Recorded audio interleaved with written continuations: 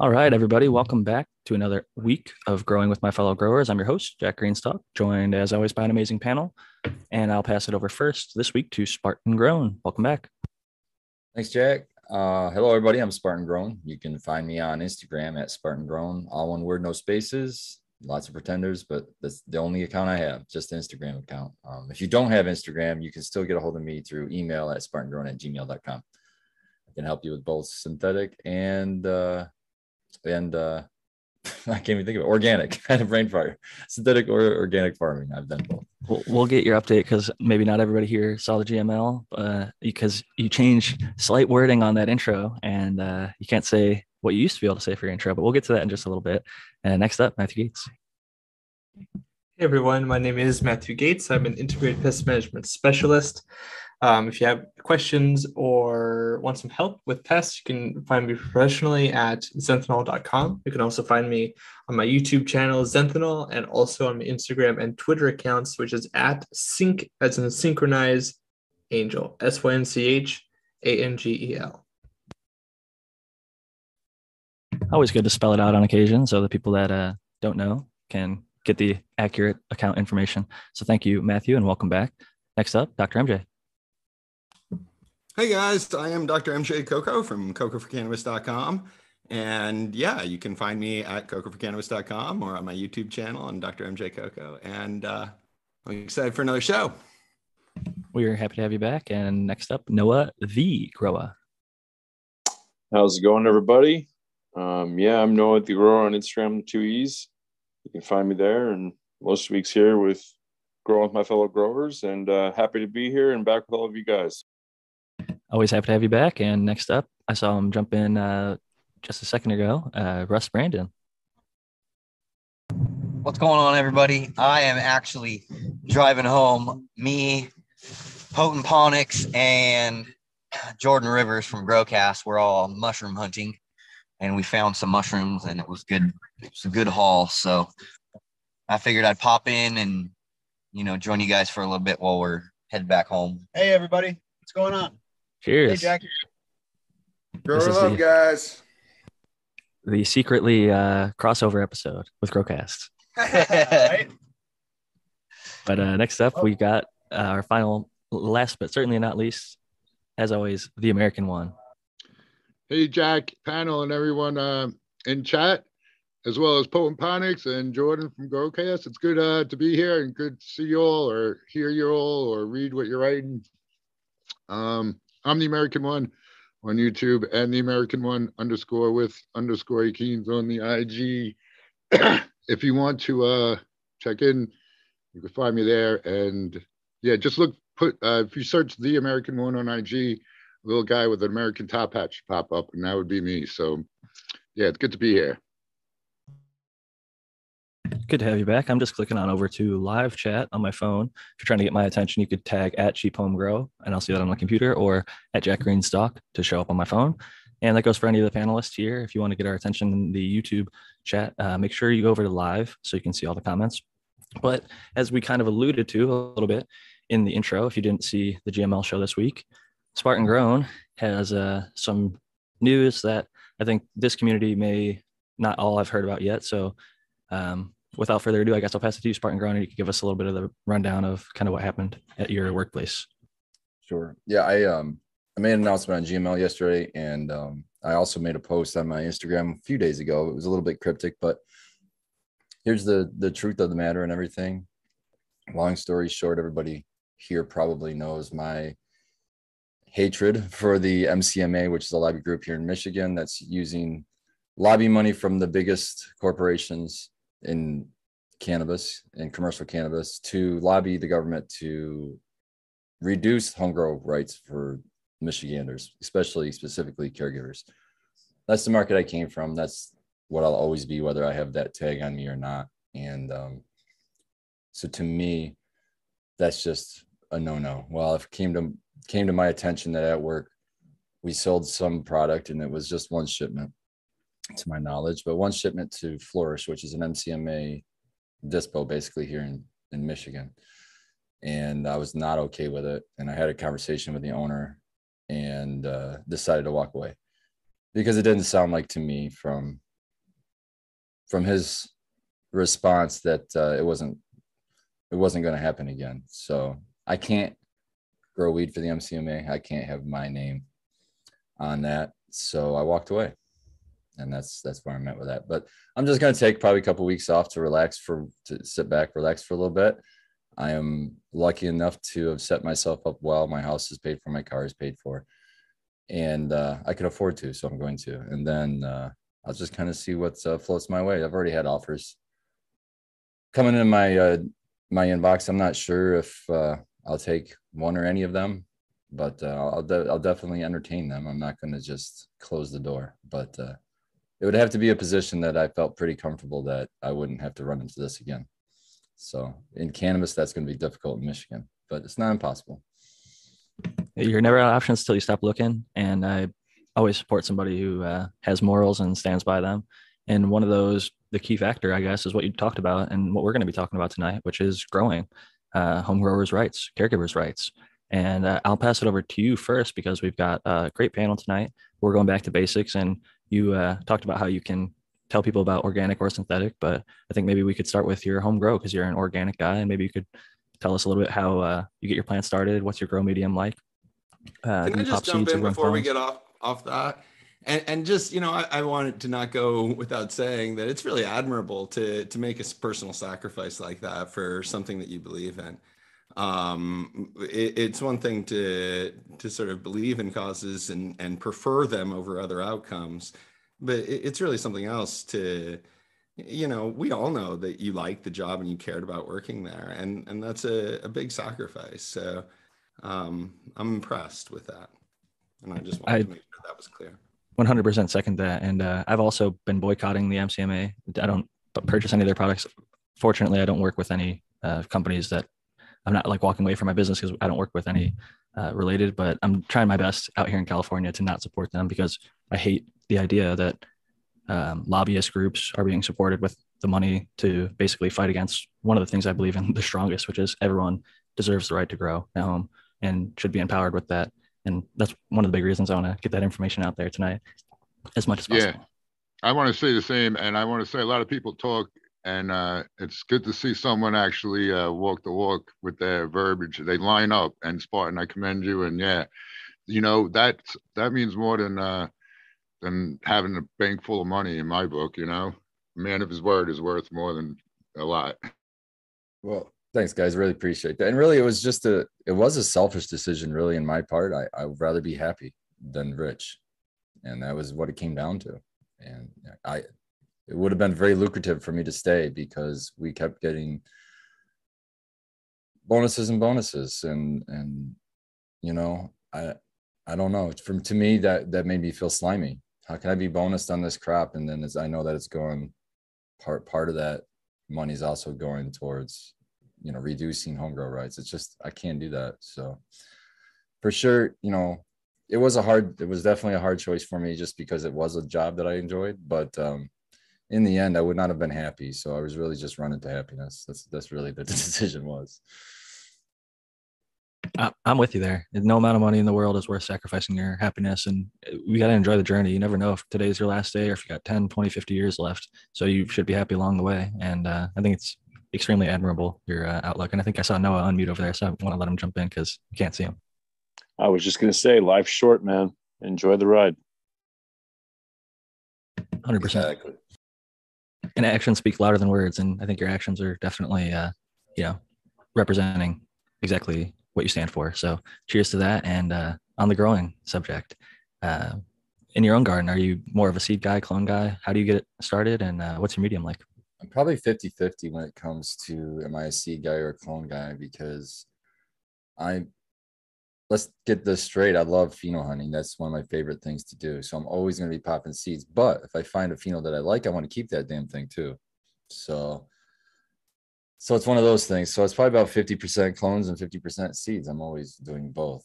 The media that I've usually use is actually, for the last couple of years, it's media that's been around for the last couple of years. I'm not reusing or dumping anything in. I'm just reusing the same pot. But originally it was peat. It was a peat-based water-only soil called M3 mix. And I've just amended it, and I do use some inputs from Bokashi Earthworks mostly, but that's really it. It's a really easy way to garden, I think, for me anyway. In my situation, I'm in sip containers, so even the watering situation is super easy for me. I just look down a tube, and if I see water, I don't water it. If I don't see water, I water it. It's pretty easy. And then then I have like a little regime as far as my feeding schedule, as far as if I see a deficiency, or if it's mostly not that I see a deficiency, it's mostly, unless I'm learning a new strain, but if it's a strain I know, it's mostly the life cycle of the plant determines in my head when I'm going to feed or whatever, So when I'm approaching the time to flip, for example, I might hit it with some kind of a top dress, just to make sure that I'm like capping off my nutrients before I flip her into flower. And it's usually just like worm castings and some malted barley. And then now with Brandon's new line, I'm starting to try some of those, the carbon-based fertilizers, and they're usually I'm not using them a lot. I'm using like maybe the nitrogen one once in veg. The complex, maybe it gets hit twice, like once a week before flip and a week after flip. And then the what's the last one? The K, it might get that twice. And that's it. I don't give them that very much, and they're fucking loving it. So I'm just going with what's easy. To me, that's easy. It is. I've actually replicated what you do, so I'm not even really going to go into it too much, because I took your advice on the reamendment. I've also been using a lot of Brandon's products from Bokashi Earthworks. I just ran out of the Microbe Plus as I reamended and transplanted into my earth box, and I get the other, I guess, organic place that I frequent would be Build a Soil. Like, I like their craft blend and a few other amendments that they have, but like their Big Six micronutrients or whatever. But I think Dr. MJ is quite the different setup for growers out there that are kind of looking at, there's kind of a spectrum of growing, and there's the peat side, and then a lot of people are on the cocoa side of things. So Doc, maybe you could tell us a little bit about, are you more from seed or from clone? And then tell us a little bit about your medium and grow style. I'm from seed almost always. In my home grow, I have a pretty small operation, so I don't keep mothers, and I, don't have I do now, but now I grow seeds. I'm always curious about popping new seeds. I really like germinating seeds, like summoning new life from, inert matter. So seeds. And then as far as your media goes, I know it says it right there in your name and your website. Yeah. Most people already know you for it, but this is the Back to Basics too. And sometimes, like I said, a few weeks ago, we had like 600 new listeners over just less than a month. And so we do have a lot of new people, and these episodes get re-listened to over and over and over, because people really like the kind of technical information that comes out of even just like the very basic stuff. And Absolutely. so maybe you could explain a little bit about what coco coir or core is, and why you grow in it, and some of the benefits that you've experienced. Yeah, so I grow in a mix of coco coir and perlite. The perlite helps with aeration and drainage. You don't really need it with cocoa, especially in a smaller container. But one of the great things about cocoa is it holds on to a lot of water. In a lot of other soil blends, it's used as a moisture retaining agent. But it also holds on to a lot of air, and there's a lot of air space. So you can run cocoa, especially when you mix it with perlite, you can run it at, fully saturated, and basically just keep the pots fully saturated all the time. There's no dry back needed. It allows you to keep a really consistent EC and pH in the water that the roots are experiencing. So I advise pretty small containers, high frequency fertigation. If you're hand watering, that's once or twice a day. If you're automatic watering, it can be a lot more than that. I think Smart Poker, I think he's on 18 times a day or something like that.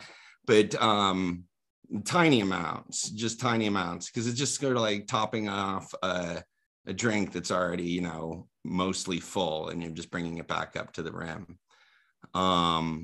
little bit of runoff helps keep the root zone in the right place, but you don't need very much. I definitely like to pop my plants up. So I germinate in little peat starters, usually little Jiffy pellets. It's a better buffered media than cocoa for young roots. Seedlings usually have a bit of an adjustment period when they go into the cocoa. They're in competition with the cocoa itself for calcium and magnesium and other double charged cations. And that's sort of the trick to growing in cocoa, is to be able to satisfy the cation exchange with calcium and magnesium in the cocoa itself without sort of starving the plant of calcium and magnesium. So we run more sort of CalMag supplement than any other style of grow does, but that's basically the difference. And you got to watch your EC. So CalMag supplement has a big sort of impact on electrical conductivity, and you can't go too crazy with it. So those are the balances, I think. It becomes a lot easier to balance with a higher frequency fertigation. It's a really good breakdown of kind of what you're doing and why it works how it does, and some of the successes that you can have and some of the major points of failure to avoid. So I think, thank you very much. One thing you always bring up, Jack, that I would be remiss not to talk about, we manage our grows by electrical conductivity. So measuring the EC of the water that's going in and sort of setting that at a safe salinity for the plants. We're measuring the electrical conductivity, or the ppm, because it's a measure of salinity, and you can't give your plants water that's too salty or they won't be able to drink it effectively. So you need to manage your EC, and then you can tell if the plant's healthy and if you're watering frequently and if you're watering with enough by measuring the runoff EC. Runoff EC is almost always a little bit higher. If you're dealing with millisiemens, like maybe if your inflow is at 1.0, your outflow might be 1.1 or 1.2. If you're dealing in micro Siemens, which I prefer, that would be like an inflow of 1,000 with the outflow of 1,200 or so. That's fine. When you start to see the EC and the runoff going up, that's when you have to take sort of preventative or precautionary measures to sort of keep that in range. And if you're on top of it, you can grow really fast plants really quickly without running into problems, because you'll see problems in the EC numbers before you actually see them in the plants themselves. That's a super impressive and cool thing about cocoa, is when you do see it, you can correct it right away. And then on top of that, you're seeing it if you are, which unfortunately not enough people are, using an EC meter and measuring the runoff at least regularly enough to have an idea of where their plants are at.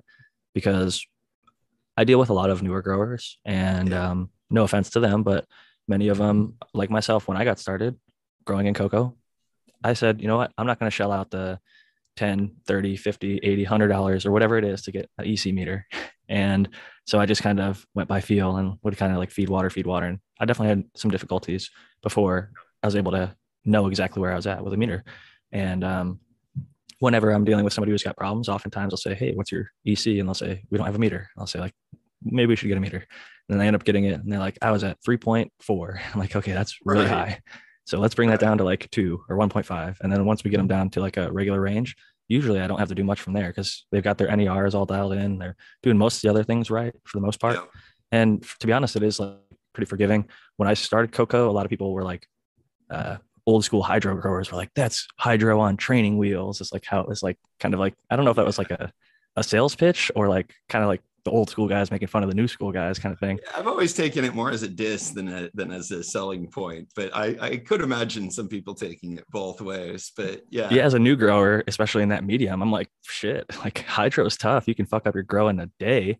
So if cocoa gives me a buffer of like, if my air pump goes out, it can still work and operate and not have major crises, then I'm all for it. I think even like Loki Grow, who's a pretty predominant like DWC grower, has started up a little cocoa section of his grow, and he's been really happy with how his cocoa has been doing, because he knows all the challenges of DWC, but it allowed him to transfer over to cocoa pretty well and have lots of success and not face many of the issues of like needing to run a chiller or things like that. And I think it's a very great option out there. I've done both, and another person who's kind of done a little bit of both is Noah the Grower over there. And I think he's more recently switched to organic soil. But Noah, maybe you could tell us a little bit about what you were growing in for most of your growing career, kind of your mix, and then recently about your transition. Yeah.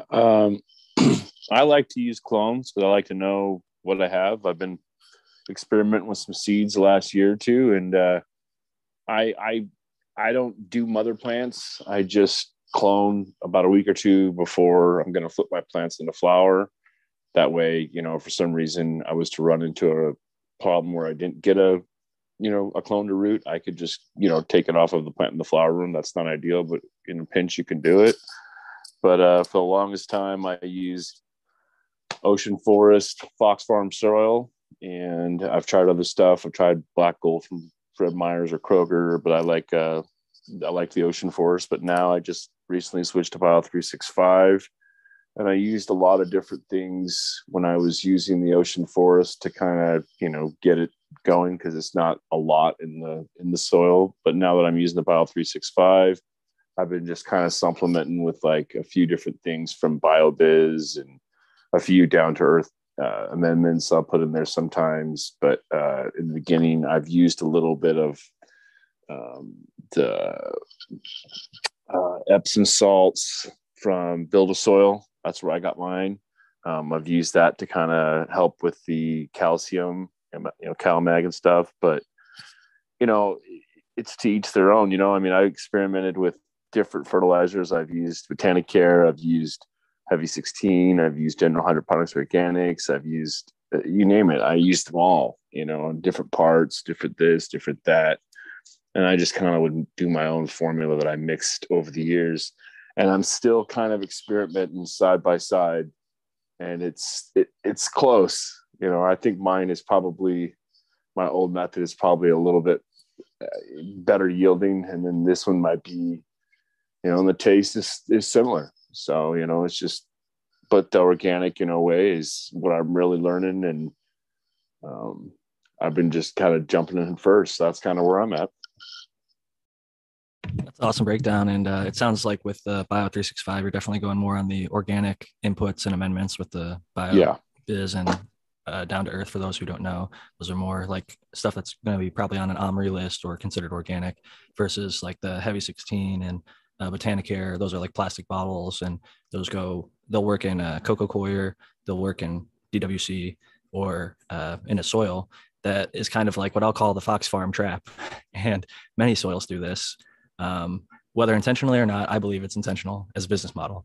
They'll say, hey, come get this Fox Farm, Ocean Forest, and you'll be able to grow a plant. And they market pretty heavily towards cannabis.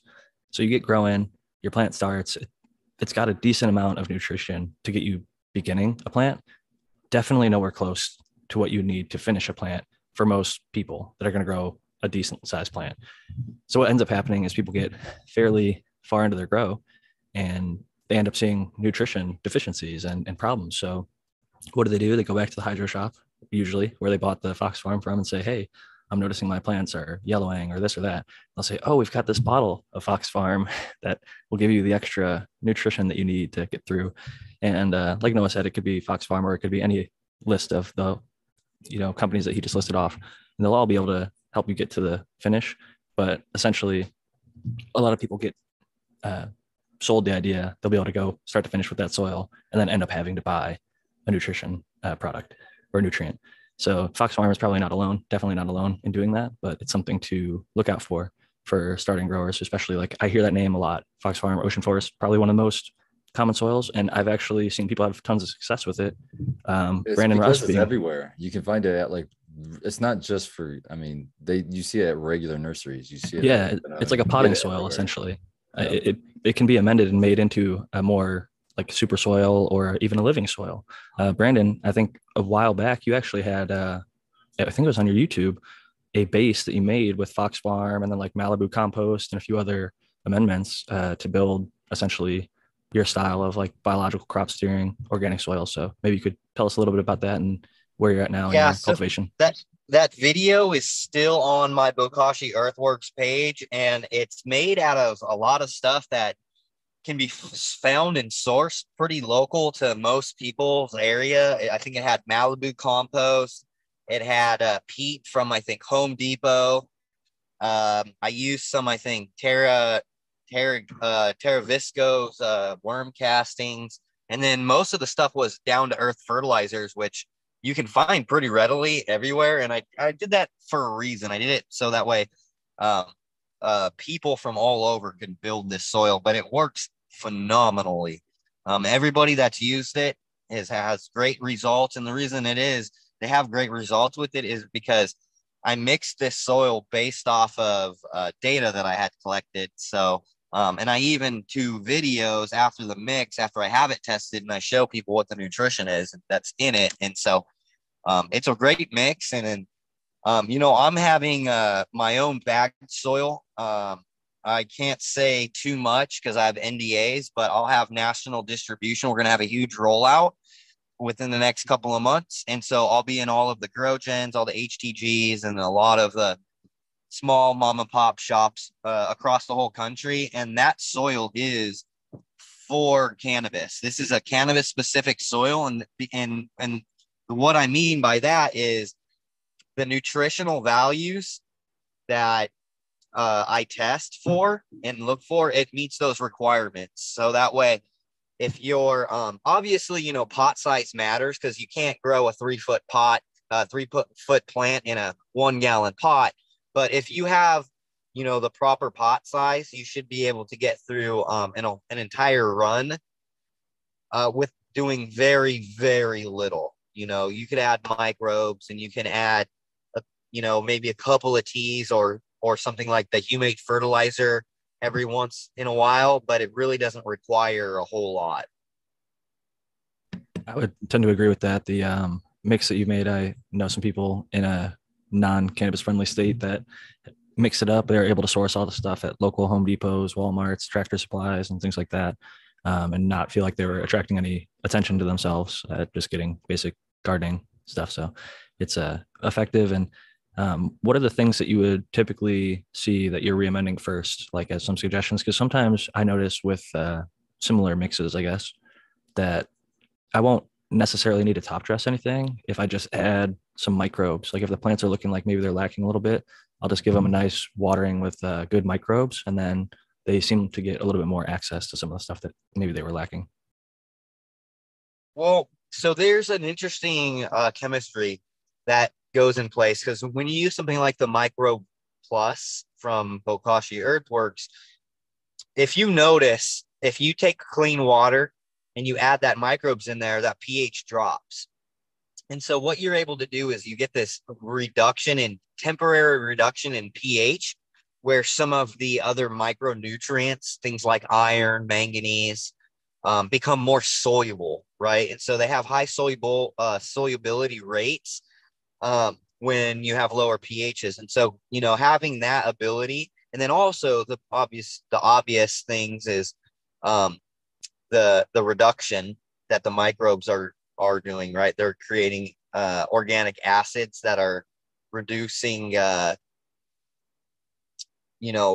organic matter into base components of nutrient and carbon. And so that actually stimulates some growth. And if you have that phosphorus solubilizing bacteria in there, if you get more solubility of phosphorus, the plant is going to have essentially more energy to be able to acquire other nutrients as well. So what I've seen in data analytics is that with proper levels of phosphorus and high availability of phosphorus, you'll also see the plant increase in the micronutrient uptake as well on like tissue and sap testing. So there's a correlation between all the biology, the chemistry, the fluctuation in pH, and the opposite goes on the other end. When you have a pH that's buffered, right, and maybe your pH is sitting at like 6.7, well, you'll have higher solubility of some nutrients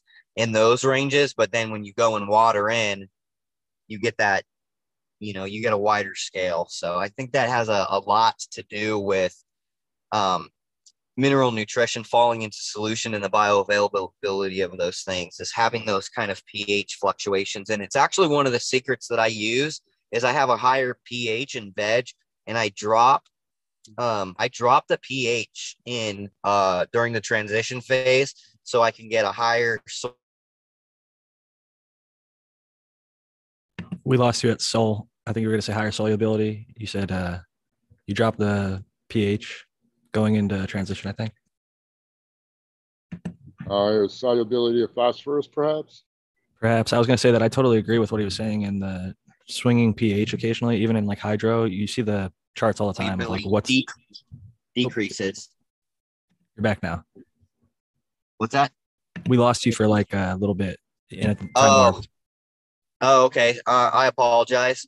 You were saying in so the transition that you were something about the pH. What I'm doing is I'm dropping the pH, and what that does is it increases the solubility of phosphate, and then it also decreases the solubility of calcium. So that way it helps when I'm pushing potassium, because I push potassium harder in flour for quicker onset. And then right at that transition, I give it a little kick of manganese. And that pH fluctuation actually really helps to facilitate the increase in manganese, the decrease in calcium, and the increase in phosphate. And at that particular period of time, it's really important. Definitely valuable information, and I definitely agree with the idea of like at least having a range of your pH. If you always had it set at like 6.5, some stuff might never become available or as available as it might be if it swung down to like 5.8 or up to 7 on those additions of microbes, or even the soil drying out or getting watered. That changes the pH a lot more than people are aware of because they're not constantly measuring it. And you typically have a lot more data than most people have access to. And what are the first things that you typically recommend when you are reading those SAP analysis and tissue analysis and all the soil testing that you're doing? Nitrogen and potassium. Perfect. Those are the two things that get depleted the fastest. But it's a really delicate balance because you can have I have a target range for calcium, which is across the board, depending on if it's veg or flour. But the thing is, you can have that range, and if your VPD is not on, you're not going to get adequate calcium uptake. But you could have a lower range of calcium, soluble calcium, and have better VPD, and you'll still get that calcium. So calcium kind of works in a really strange way, and it's really correlated to vapor pressure deficit. And so, these things are really complicated when it comes to like a nutritional standpoint, and also applying certain things at certain times will create like effects, so and that's some of the things that I'm still working on, like what I've been seeing, and I've been working with somebody else who does a lot of data analytics, and he basically bought all of my target ranges so that he could work on the same stuff that I'm working on. And one of the things that we found was that zinc can be a lot lower than we first anticipated. And then there's a correlation between zinc and iron when it comes to the amount that's in tissue. And so if your zinc gets too high and your iron isn't sufficient, you can cause these like yellowing on the edges of the plant, and they will never recover. And it's because it causes this reaction where it's not able to build up the chlorophyll. Brandon, is that at the lower leaves or the growing parts? Yeah, you'll see it express in the lowers, okay. But it'll happen over the whole plant if your zinc is higher than iron. It's something that we're seeing. That's there's a lot of different things that are really, really tricky. You could see something like that, for instance, or you could see something like manganese be too high and then it's wild. I'll have to write all of the things down one of these days in a book and put it all together.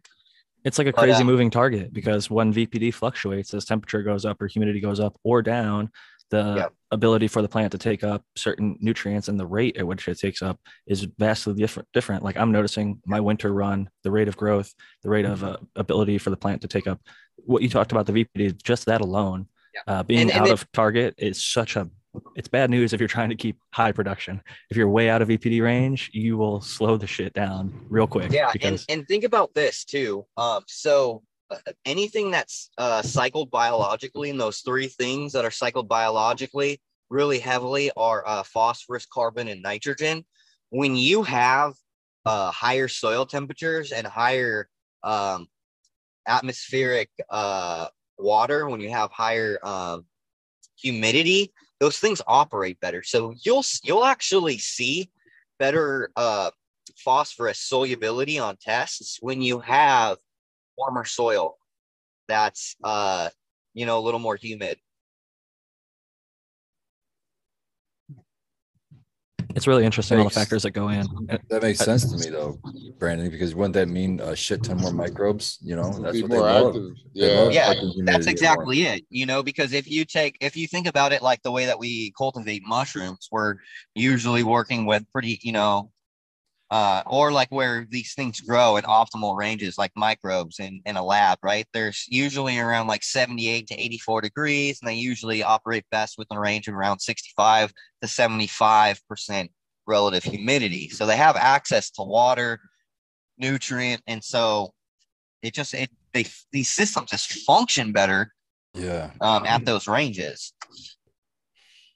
I totally agree. It's impressive to see when you get them into those ranges and you can dial it in for like plant growth and what you're ideally trying to do, how much faster it grows than when you're, like in my case, in some instances, stress testing a plant and getting it to be as cold and dry as possible. And like, it is just not going to grow anywhere close to what it grows when you get it in hot and humid, nice and comfortable. So I'm curious if there's a better target VPD for the soil than there would be for the air. Is there better moisture content in vapor pressure in this soil block for microbe growth?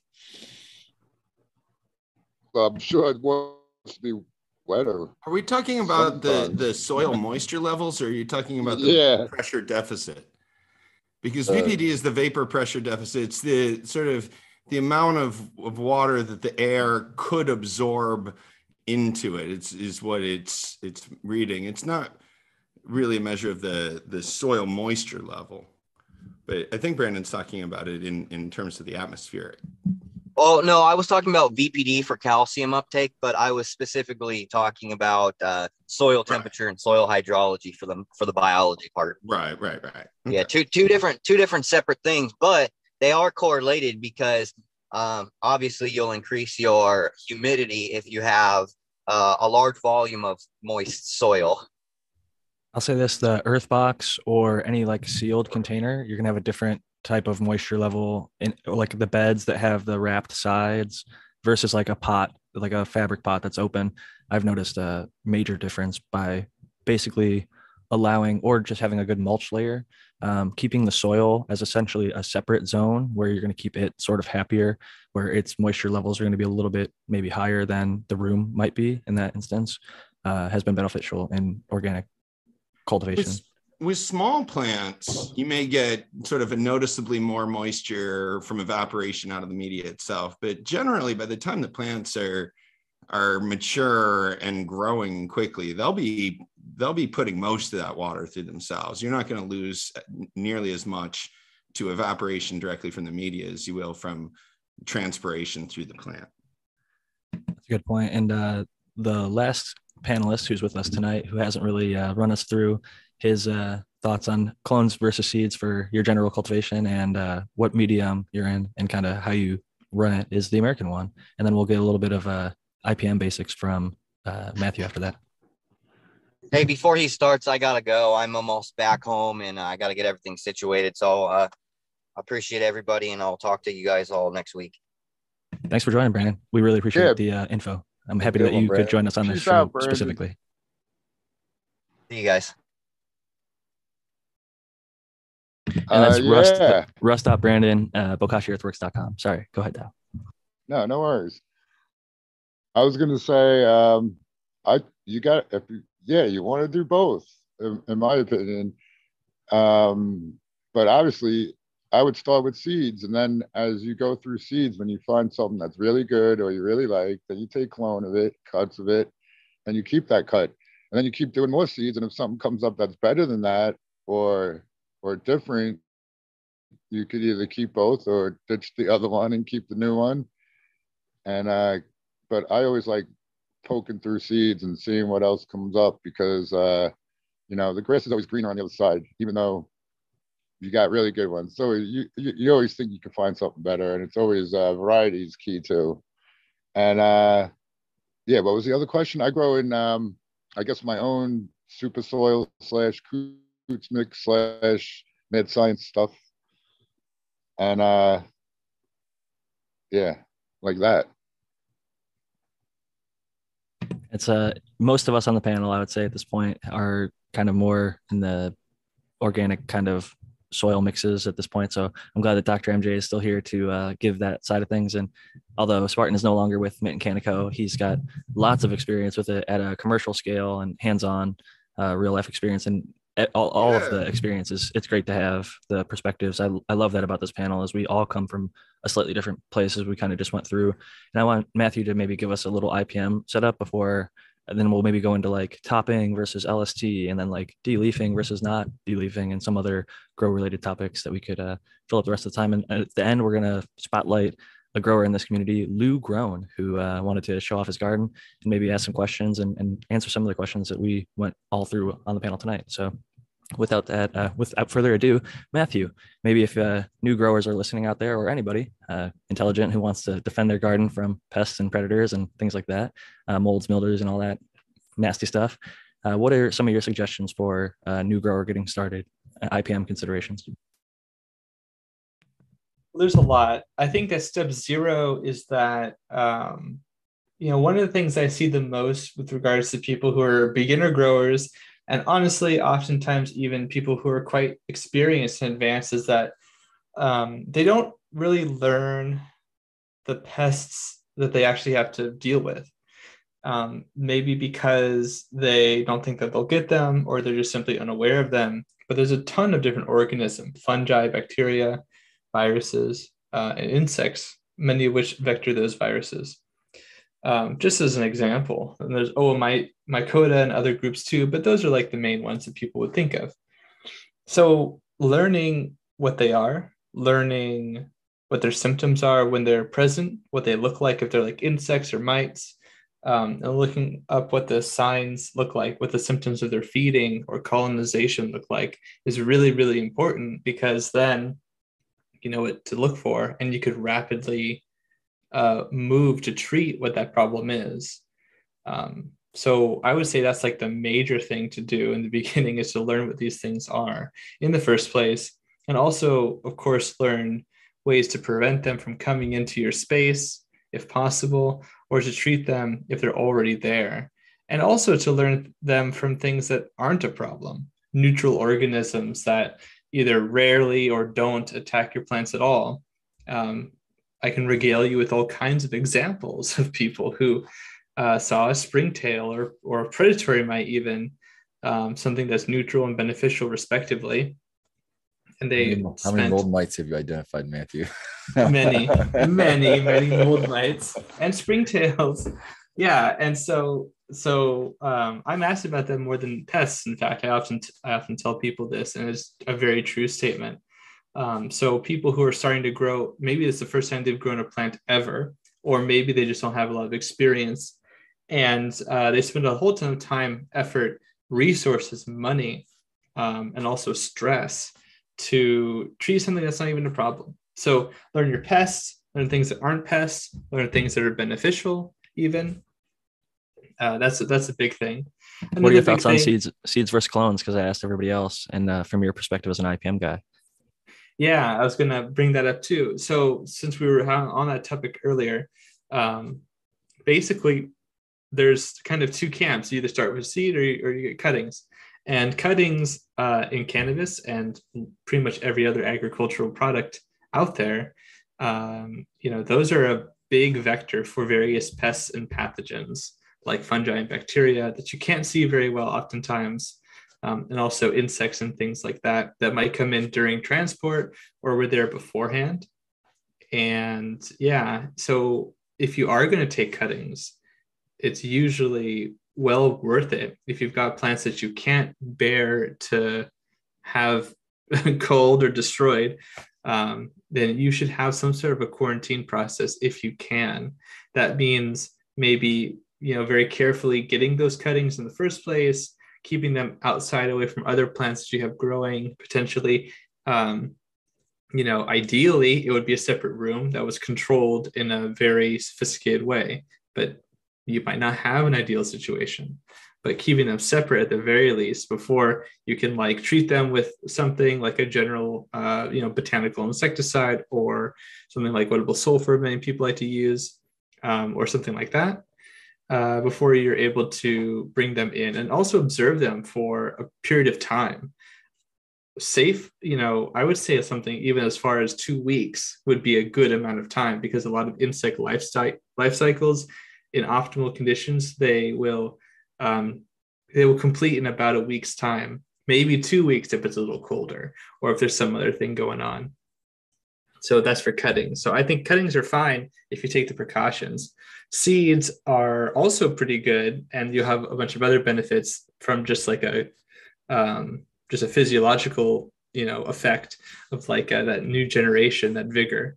But it's not like there aren't anything. And if we also talk about the microbiome, there might be a benefit to getting certain seeds that might have some nice endophytes from their parents, or that they might sort of colonize with in the very beginning of their germination that you might not get with a cutting, for example.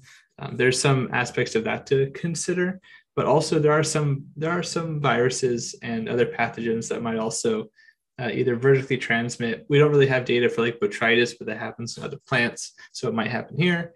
Hop latent viroid, I believe, also has this capacity, but it's very unclear really to what extent this happens. There's certain research reports that have numbers, but I like to see a lot more kind of robust testing to happen, to be honest. So that's my opinion on that too. There's in other ag and horticulture practices, sometimes you see seeds coated in whether it's a nutrient coating or a pesticide. In some occasions, it seems like I've seen that in non-cannabis related gardening channels. They're oh, this one's coated and this one isn't. So that was one consideration. I don't hear too much in cannabis because I don't think it's happening quite yet. A lot of those compounds are usually systemic. So usually a lot of those compounds are systemic pesticides that you wouldn't want to necessarily put in your plants. But there's no rule that they have to be. And perhaps I think I actually saw some products that are like that, that people are developing for cannabis seeds potentially. So something like that could also be a product in the future that is less harmful. Advertising microbe soaks or different ones. There's that purple one. I can't think of the actual name of the brand, but a lot of people like to soak their seeds in that. One thing I wanted to bring up was a lot of new growers may scour the internet and look for used gear on something like Craigslist, or at their local hydroponic shop might buy equipment. And I know from an IPM perspective, there's a few risks and hazards associated with that, but maybe any advice for somebody who might have bought used growing merchandise? For you, Matthew, if you have any thoughts. Sorry, could you say that one more time? I didn't get the whole message. So if somebody bought something from a grow shop, like a used grow light or whatever equipment from Craigslist or something like that, do you have any thoughts or considerations from the IPM aspect? Yeah. So with any kind of equipment, I think it's really important to consider that there could be fomites, which is, they could be fomites, which is just a fancy word for something that can sort of be like equipment or clothing or some sort of vector for a pest in this case. And if you do get something like lights or clippers or some other piece of equipment, it definitely would be worth it to clean it or in some way kind of process it so that you're not potentially bringing in microbes that could colonize your space that you don't want. Certainly there might be some that you do, but you're really mostly worried about the ones that you don't want, because in the disease triangle, which is another thing you should look up, just basic phytopathology stuff you can find on the American Phytopathology Society.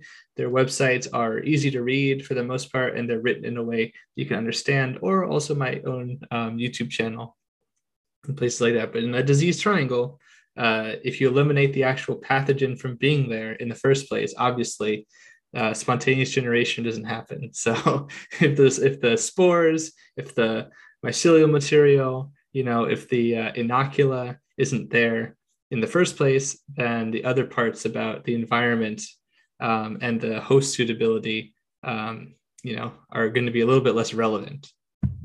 Yeah, it can feel like they come from thin air, but if you are diligent in preventing them from ever getting there in the first place, they're not just going to show up in many cases. So that's good news. Just to add to that, like an application of that, oftentimes after we harvested, the last thing we do before we left, we would set off what we called them the Procure bombs, but there's a product called Procure, and I believe it was chloride gas. But you just put them in chlorine dioxide, I think, is Procure. Yeah. Okay, chlorine dioxide. Yep. And we just stick them in some water, and we shut the door and fucking let it do its thing. And when we come back in the morning, it smells like you're walking when you go into a hotel and they have the pool with a ton of chlorine in it. That's what it smells like. It just smells clean, It makes us feel, like, they had to have helped clean the room. And then what we do that next day is then we go through and we scrub down all the tables, and we really we do the reset. But we feel that move in between really helps to crush microbials down. Yeah, I have to agree. I actually have worked with a Procure product, a couple of different ones, the ones that are human safe and the ones that are they're not for people to breathe in. And I remember that we had some people take microbe sampling, just aerial sampling of microbes in the this was a place where they were holding cold storage for flowers, not cannabis in this case. Well, actually, I worked with a cannabis place too, but the store I'm talking about is Gerbera's, and they definitely got fungi in the warehouse, even though like it was very cold and everything like that. Just it did happen, and they used the Procure, and the microbe presence went down very sharply. I'm not endorsing them or anything like that, but I definitely saw a good effect, seemingly, from an independent test. It wasn't provided by Procure. Right. That's cool. That's very good to know. Because there's a competing product too, but I think it's the exact same ingredients. So I mean, whatever's cheaper, I guess. Yeah, if it is actually just that chemical and it's the same product, sometimes there are small differences. Well, yeah, I would. The best move is to talk to both sides and have them play against each other, because they'll tell you, and play their bullshit against each other and see who wins. And then ask a guy like Matthew to confirm. Ask Matthew his opinion. Yeah, he's my final due diligence check there on a product if I'm curious, because he typically is more informed about that kind of stuff than I am. But something for the second hour that we could get into a little bit is maybe we talked about what we're growing in, what we're actually growing in seeds versus clones, but maybe a little bit about grow practice. Like, are you a topper, LST? What do you like to do as far as how do you shape your plant, groom your plant? Do you de-leaf? Do you leave the leaves naturally? And so I guess we could go around the panel and everybody could kind of give a little bit of information on how they actually maintain and treat their plant throughout the grow. And I guess we'll start first with Spartan Grown, and we'll go around the horn and everybody will get their chance. Oh man, I do all those things. It just depends on whatever I feel at home. But at work, it's a whole different thing.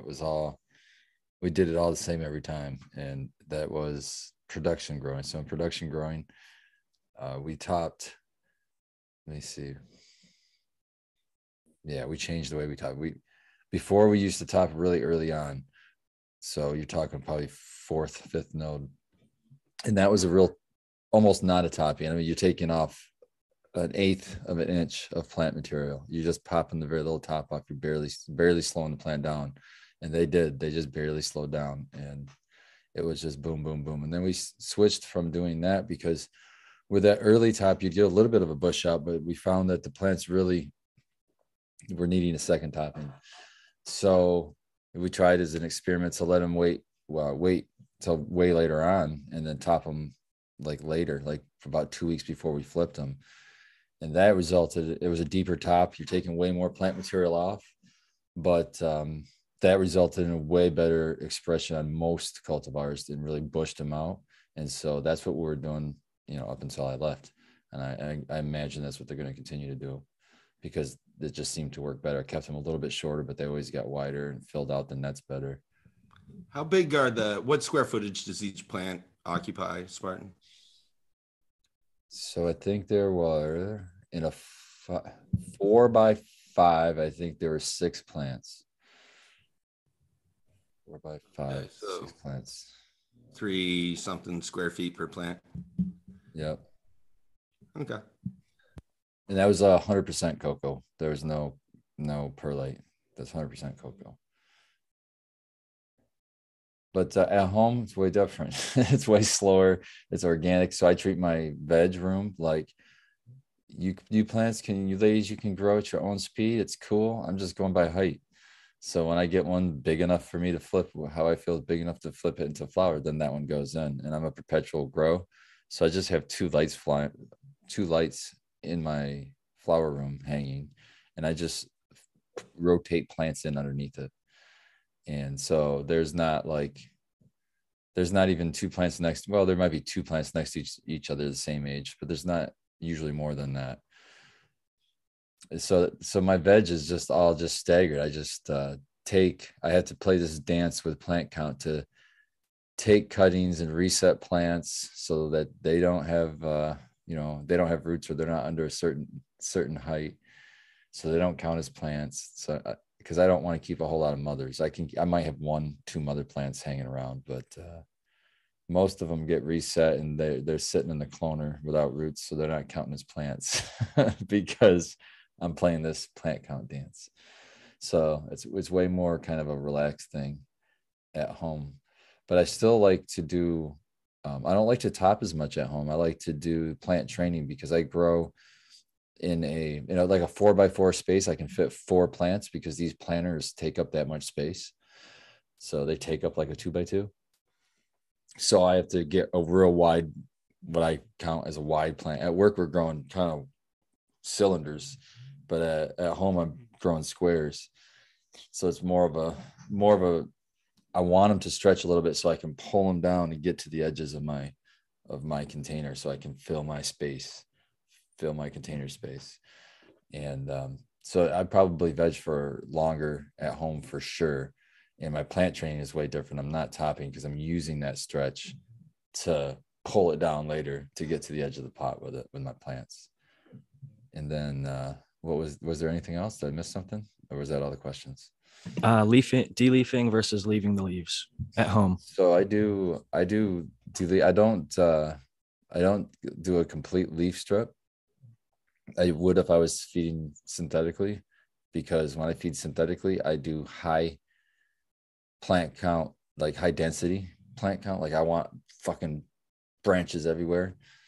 And if that's the case, I do a high, I'm removing leaves because I need airflow, and that's the only way I can get it. And but at home, no, I'm not. I'll do a little bit of lollipop to keep airflow underneath the plant. And then I like to remove stuff like on the inside of the plant, if you can picture that. I think it's almost like what I do in the outdoor demonstration I did, where I would go up the plant and remove all the stuff on the inside. I do pretty much that same thing on inside. I just want good airflow throughout the plant. But I like basically all those leaves that are on the outside of the plant catching light. I want to keep them there. Unless there's like so big that they're, just causing issues with airflow. I will take them out. But usually I'm just doing like the cleanup situation when I'm doing it at home. Sounds like you're making more of like a hedge in your little, city pickers, where you're bushing it out, kind of getting a nice wide bush of a plant. And with limited plant count, it makes sense. You're going to veg a little longer. You're going to, flower a little bit larger plant. And, you have to make do with what you got. Especially if you're trying to abide by your local laws, which I suggest if you're able to, then may as well, right? So it's many people don't have that luxury. So I, again, commend you for being somebody who lives a pretty morally just life, in my opinion. So cheers to you, Spartan, on that. And next, I guess I'll pass it to Dr. MJ and ask you, what do you like to do as far as your grow goes? I actually know, I'm just being the host right now. But what's your grow method and methodology and strategies from basically the time you pop the seed through when you flip to flower? Any tips, tricks, and ideas for like LST and deleafing versus not leaving the leaves? Sure. Yep. Well, one of the main benefits of growing in hydro indoors is it's fast. So I grow plants. I very rarely veg them I always count starting days too when the seeds get wet. So day one is the day that you drop the seed in the water. I do mainline training usually, which consists of topping all the main growths 3 times. So top the first stalk when it gets up to 6 nodes, back down to 3. Let the nodes from the 3rd grow out to at least 3 nodes, top them off, and then grow those next ones out just to 1 node and top them the 3rd time. So you end up with 8 mains. I'm usually able to pull that off in like by day 30. Sometimes a little bit longer than that, but usually right around there, and then flip quickly after that. I let my plants grow during what we're trying to call the bolt now, that flowering stretch, and sort of fill in the space. I usually let plants grow to be about 4 square feet. So like 4 plants in a 4x4 or 2 plants in a 4x2. I still have Rob's Atlas Plant Trainer. And so I use that to help sort of train the plants and support the plants. It's like playing with an erector set or something around the plants. It's a lot of fun. So I spread them out to sort of be that size. And I like working with, multiple mains like that to create a lot of tops for the plants. I do not strip leaves. I will clean up the skirts a little bit. I'll cut some leaves if they're in the shade. But I very rarely cut leaves that are getting light. I'll do other things if they are like creating problems. Sometimes in a really dense grow, you'll get leaves laying on top of each other and creating moisture issues and stuff. So I'll try to get in and sort of prevent that from happening. But that goes back to training. Like when I top, you got to top off the leaves that are above the point where you top. But then in the main line, you only want to leave the nodes growing from like that 3rd node. So you clean the growth tips from the 2nd node and from the 1st node, but I'll leave those fan leaves there up until the point where the plant gets big enough that it's throwing shade on those leaves. But yeah, always. And then there's only one time when I'm growing a sort of modified version of this that I'll cut leaves that would be shading growth tips that I need to encourage. But being in the shade will prevent a growth tip, a branch, from growing well, but it won't prevent a flower from maturing or developing well. So there are some times in plant training where if you're trying to get a branch to sort of break up through the canopy, where you need to pull the leaves away so it can get the light, or even cut a leaf off potentially. But I would never do that to expose flowers to the light. I do try, there's climate issues there too. So I will trim out the skirts. I will get fan underneath my plants, and another fan sort of blowing across the top. I don't do usually dedicated air conditioning or climate control, and I run an exhausted grow. So I face challenges there in terms of maintaining that climate in the grow, but it's still able to get, pretty dense plants into the tent without running into tremendous humidity issues. It helps to be in a rather dry climate. I think in other places, you're facing more climate situations that help make you interact with your plants in somewhat different ways. Very true point there. The desert is a lot different to grow in than Florida.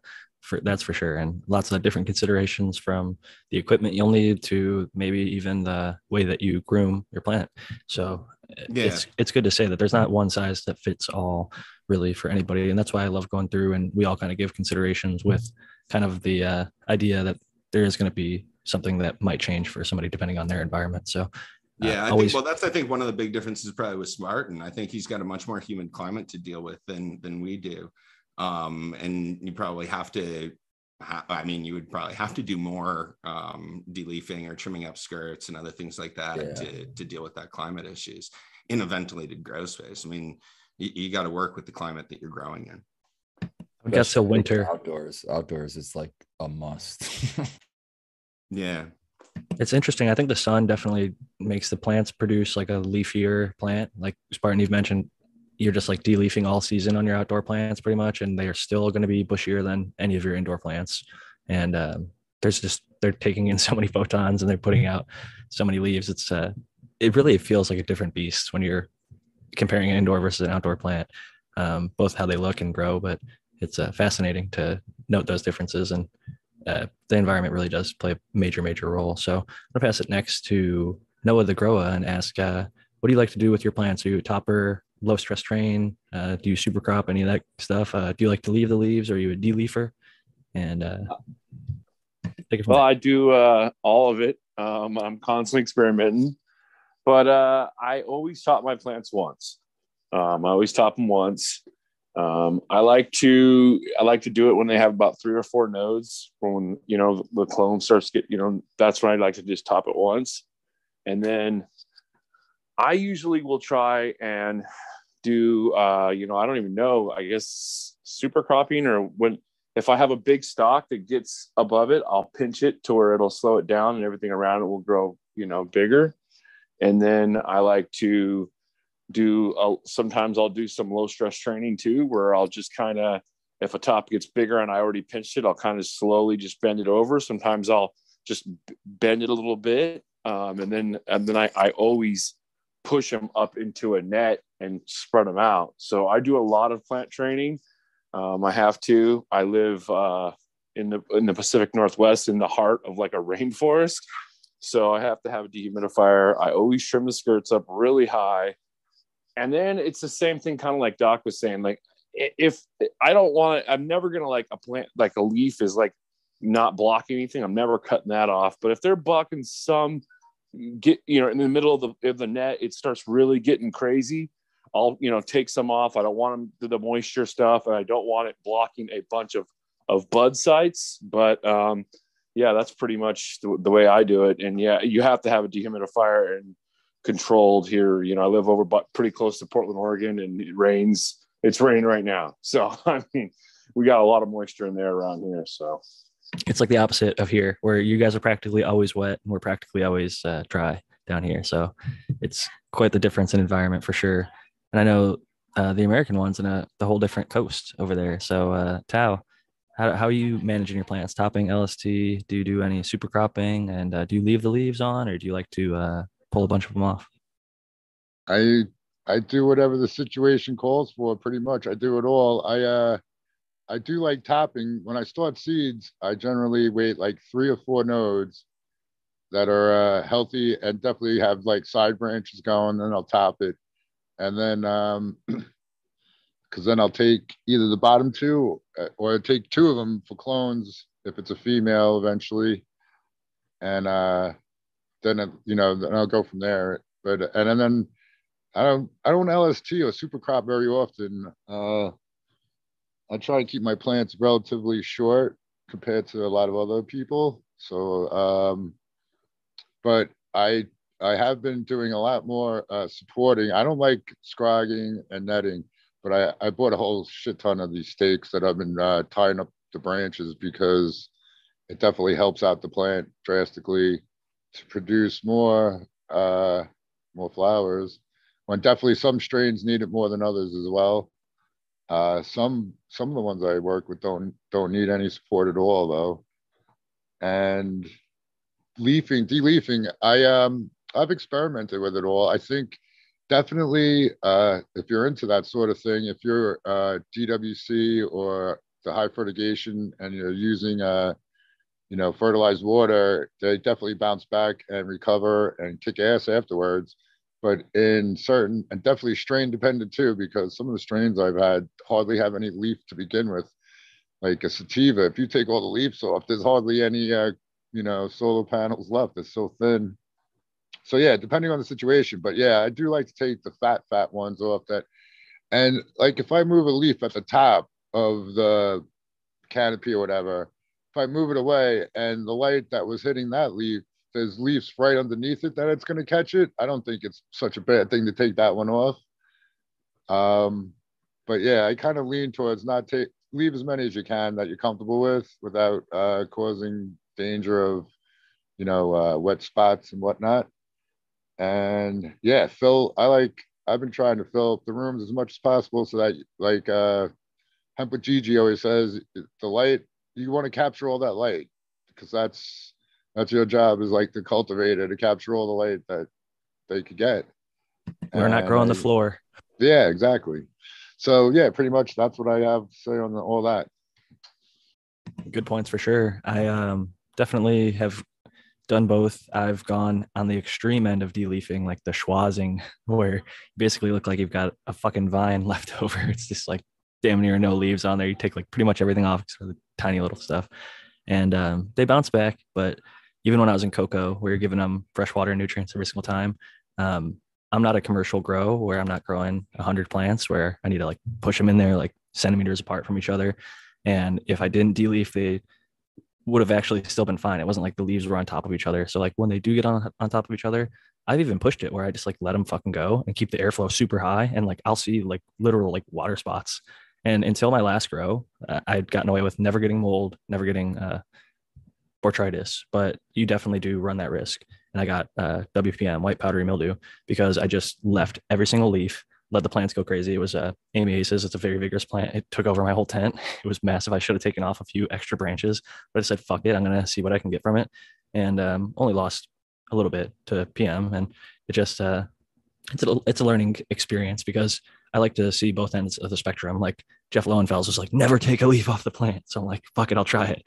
Clackamas Coot is like, don't top your plants. I got to disagree with that, because I tried grow after grow after grow, like 5-6 grows in a row, never topping.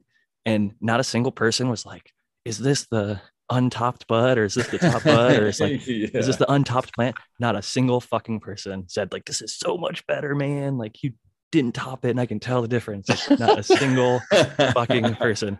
And That's every time I awesome. top it, nobody's ever complained. So I'm like, well, I definitely gonna at least top once. And then I prefer sort of a LST combination with super cropping, where like if I've got time like I do now, once or twice a day, I'll go in and bend over the top leaders so that the auxins or cytokinins change direction. And you can literally see over a few days of just bending down that top one, all the little shoots below it start to get more light and grow up. And then you've got a fucking bush. And like right now, I have 2 phenos of Velvet Punch F3. One of them's a little taller, maybe 1 or 2 inches taller on the left in the earth box. And the one on the right is more stout. And so the taller one, I'm just kind of bending it over and allowing all the lower shoots to grow up, so that I've got a flat, even canopy. Although the plant on the right is smaller, it's just now taking up less square footage of the tent. But I definitely like getting my hands on the plants as much as I can, if possible. If I'm feeling like I won't be able to be in there every day, I'll go for a super crop on occasion.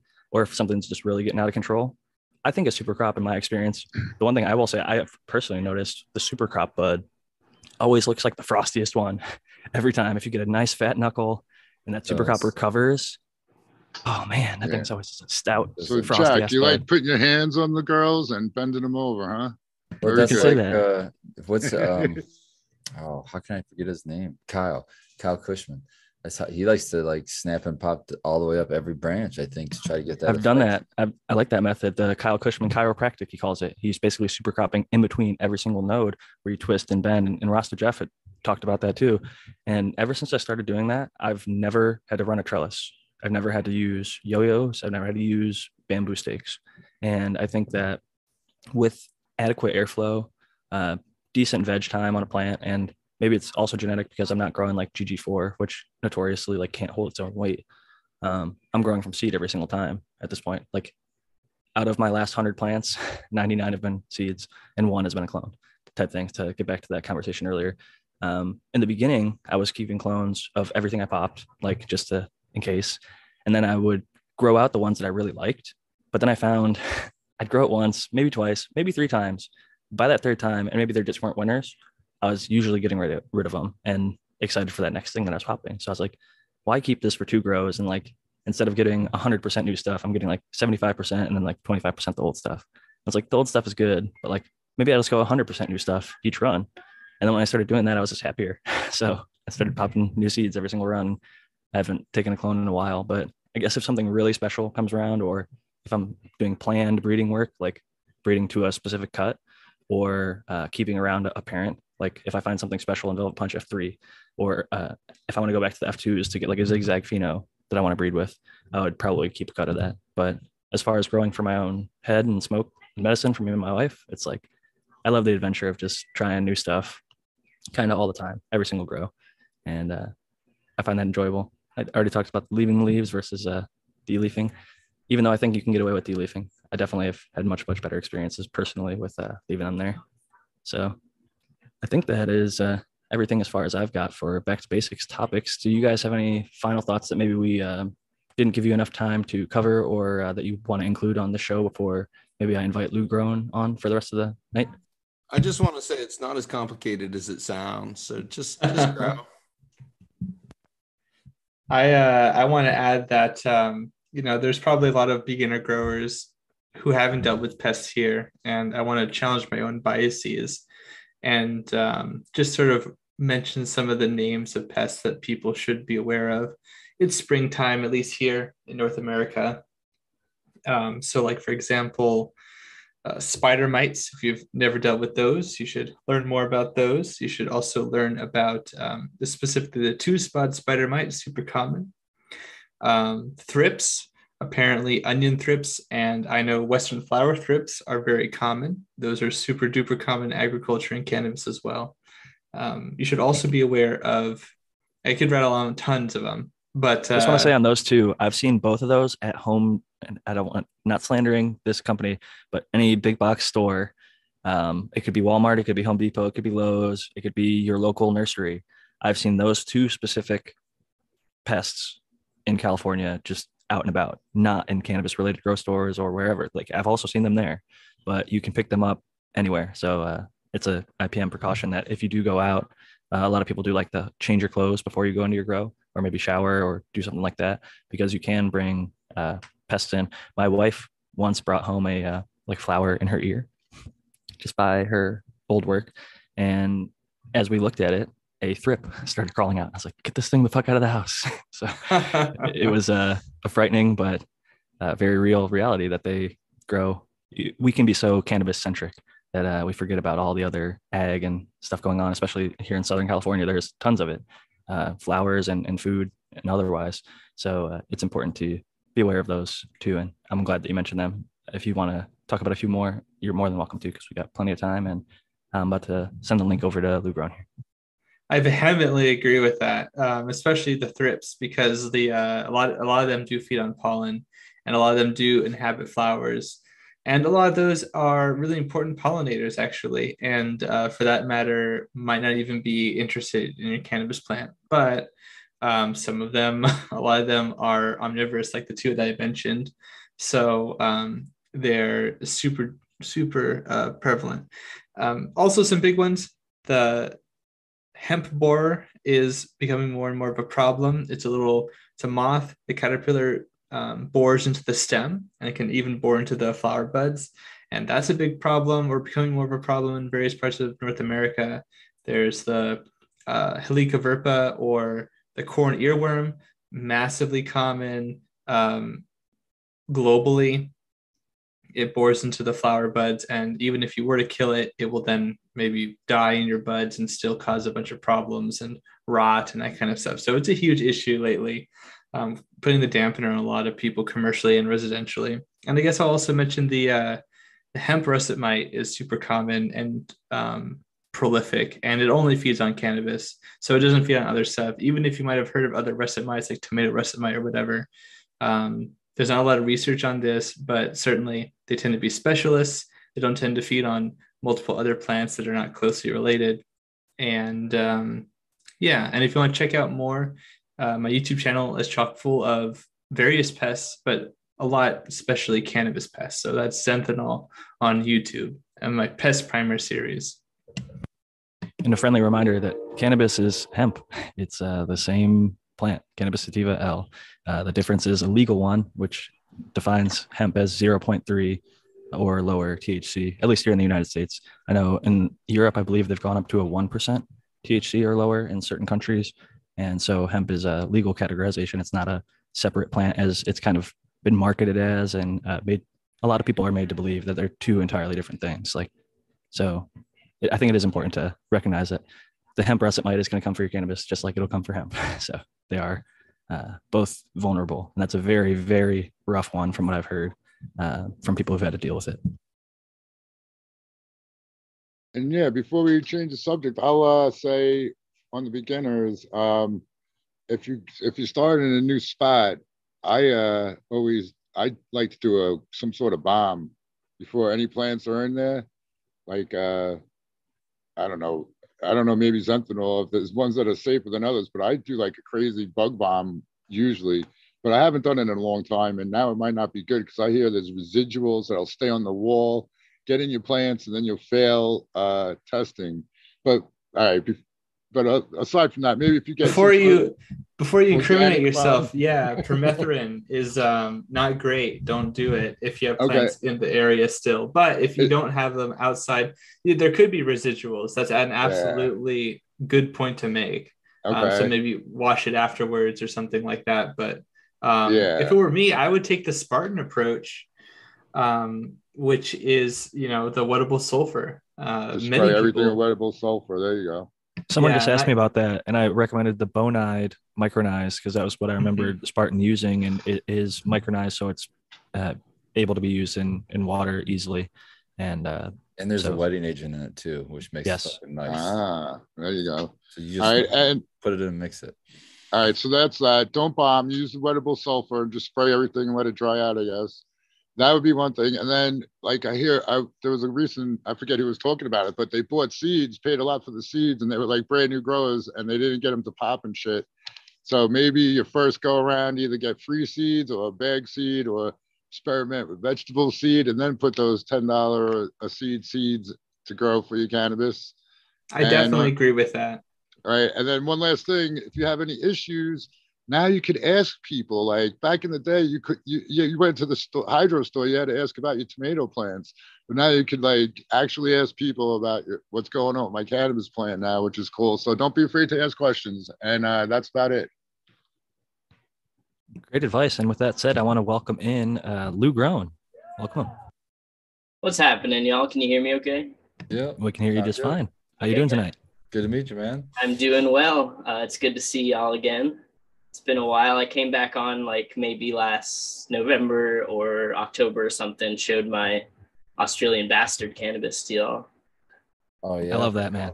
Remember that? Super cool. I'll never forget that because I featured that in 50 Strains of Green. It's just one of the cooler strains out there from a look perspective, but it's also, supposedly not got a terrible high. And the other thing, Freak Show is actually the one I featured. But yeah, no, the Australian ABC I got seeds of from, shout out to Gnome Automatics. I think that might be the same guy that you got them from as well. He's just a great guy.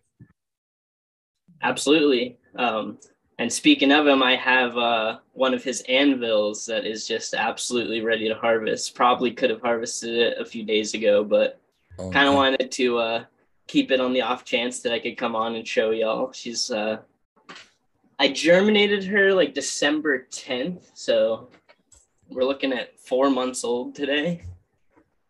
It was one of those autos that was kind of the runt of my pack. I grew 4 different autos in 3-gallon pots, and it was kind of just creeping behind, but it was slow and steady wins the race.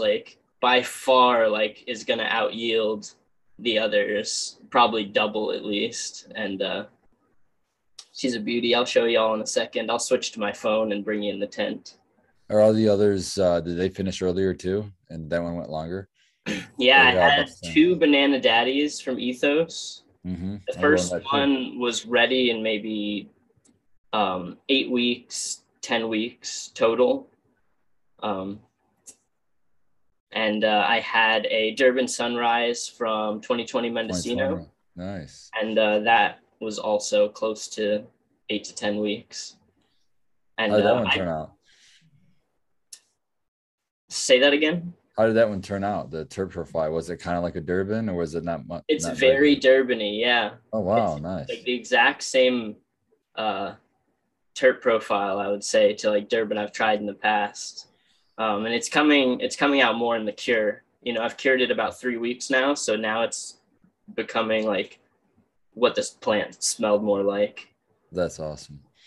The effect is like maybe not quite as intense as like a traditional Durban, but it's definitely like uplifting. So it's similar, and the flavor's spot on though. Man, I might just it grew great. It had good structure, and that was a really beautiful plant. It had a pretty fade. I might throw some of those outdoor this year then. That sounds Yep. like some awesome outside. Well, it did well in the 3 gallon. You know, I moved to this place in December, and unbeknownst to me, and unfortunately, my ceiling is really short. Oh. I couldn't fit my 4x4 in here. Oh man. Oh, I had like the perfect space set up for it, and so right now I'm growing in what was my veg tent. So it's just a 4x2, and it's 60 inches tall or so. It's a pretty small space, but that's why I'm just kind of growing autos at the moment. I know the pain. I'm in a even smaller. It's 3 feet wide by 1.6, but it's like a similar profile. It's a rectangle, and you can get a few plants in there. In my case, it's literally a single earth box with 2 plants in there. But you can make a lot happen as far as weight goes. I mean, people are surprised when I tell them I pull pounds a year out of my closet. So it's like you'll be very happy with what you can achieve in small spaces. Yeah, for sure. Yeah, I don't envy you with an even smaller space. It makes things difficult, but when you're dedicated, you'll find a way to make anything work. That's what I've really always found. Sure. So the anvil, how's that one smelling? You said that you're pushing to harvest. That's why I definitely wanted to be able to feature you. You're like, I'm pushing back on harvesting this plant, so maybe I could show it off on the show. I'm like, dude, we could definitely show it off on the show. Is a friend of the show, great breeder. Autoflowers, I think, need more love, and he's definitely doing good work. And it's cool to see some of the home growers representing and doing it well and showing off what some of these great genetics are capable of. Yeah, I'm gonna see if I can switch the zoom to my phone, and that way I'll be able to take you in here. So let's see if this works here.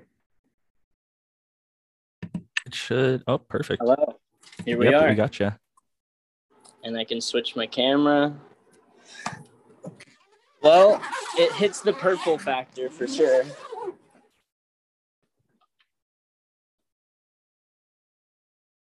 I'm going to spotlight you so we can actually see it up close. And maybe if you can turn your camera so it's facing instead of up and down, left to right. And then there we go. Boom, pops. So we got the full screen. Oh, yeah. Some nice chunky purple nuggets. Damn. Obviously, in 3-gallon pots, you're going to run out of nutrition. So I kind of let it run out of nitrogen for the last couple weeks. I personally don't mind nice fade like that in organic growing. I think towards the end, you should want to have some sort of fade, whether it's yellow, whether it's red, whether it's purple. But I don't think that it's sacrificing much. And the buds look nice and plump and dense. Like it's going to be some good smoke there. Yeah, usually I don't get this good results in my 3 gallons, but oh, look who's saying hi. Hello, kitty cat. I've been using Brandon's new products, the Humate products. And so that's really helped me push nutrition like further into flower. So I'm really happy with how fat and like chunky these buds have become. Yeah. Oh yeah. That's But pretty I'll show impressive this for a structure. 3 Oh my God. So I have cat grass growing in here because he likes to nibble on the plants, which is all good, but sometimes I don't want him to. So that's just to entertain my boy. I feel you on that. You might have seen my white cat basically all over me during the show earlier. And I sent a little thing to the growers earlier this week that said I taught my cat how to LST because I got a little like video of him basically pushing down one of the tops as he was trying to take off a side leaf. That's funny. But yeah, I like to remove all the inner nodes and the lower nodes from the bottom third of the plant. And I usually leave all the leaves. And especially in a situation like this, where you're in a 3 gallon and you might run out of nutrition, those leaves can be, nutrient banks. So I pluck them off as they're yellowing and kind of dying towards the end. But other than that, I kind of let them go. And like, maybe if there's a fat leaf in here towards the top, I'll get rid of it. But other than that, I mostly just, in a situation like this, I'm leaving most of the leaves that I can. Maybe a little bit different approach if I'm growing bigger plants, but I really like the denseness that you've kept at this point. It's not like you're losing a bunch of light going through empty spaces. As Spartan said in the past, and I really took it to heart, I remove leaves after they're about 50% or more fucked up. So like while it's fading, if it starts to like get like crunchy or like messed up, like if it's at or about 50% of the leaf looks like it's like damaged or starting to die, the plant at that point has said like this, I'm done with this leaf. Like I'm no longer sending the energy and stuff to it. So I just pluck it at that point. But all the ones that you've left on there right now, to me, just look like kind of a nice natural. Yeah, it's got a little bit low nutrition, but it should towards the end. And especially in a 3-gallon pot, I think those humate products can definitely help. And definitely using the Microbe Plus, and I use the Amino N Plus and veg mostly. And then I'm growing in organic soil. It's Coast of Maine Platinum Growers Mix, the Stonington blend. I seem to work similar to Fox Farm, but like a little bit better results.